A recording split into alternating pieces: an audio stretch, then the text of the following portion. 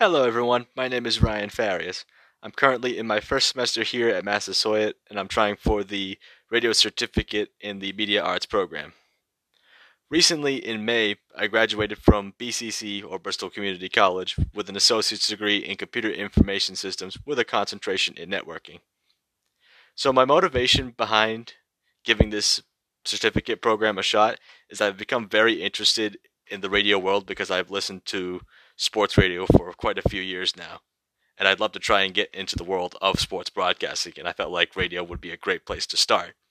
I am a huge sports fan, and by far American football is my favorite sport. I follow that the most avidly, almost every aspect of it that I can.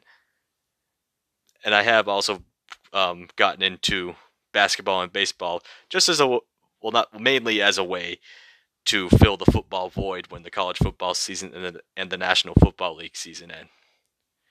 So my long-term goals are to one to get the certificate and also to try and achieve a career in at least sports radio. I'd love to get into the world of sports broadcasting.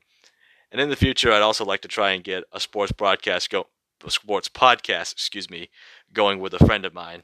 We're currently trying to think of a good title name for it. We've been stuck on that for a few months now, but hopefully we can get that going soon.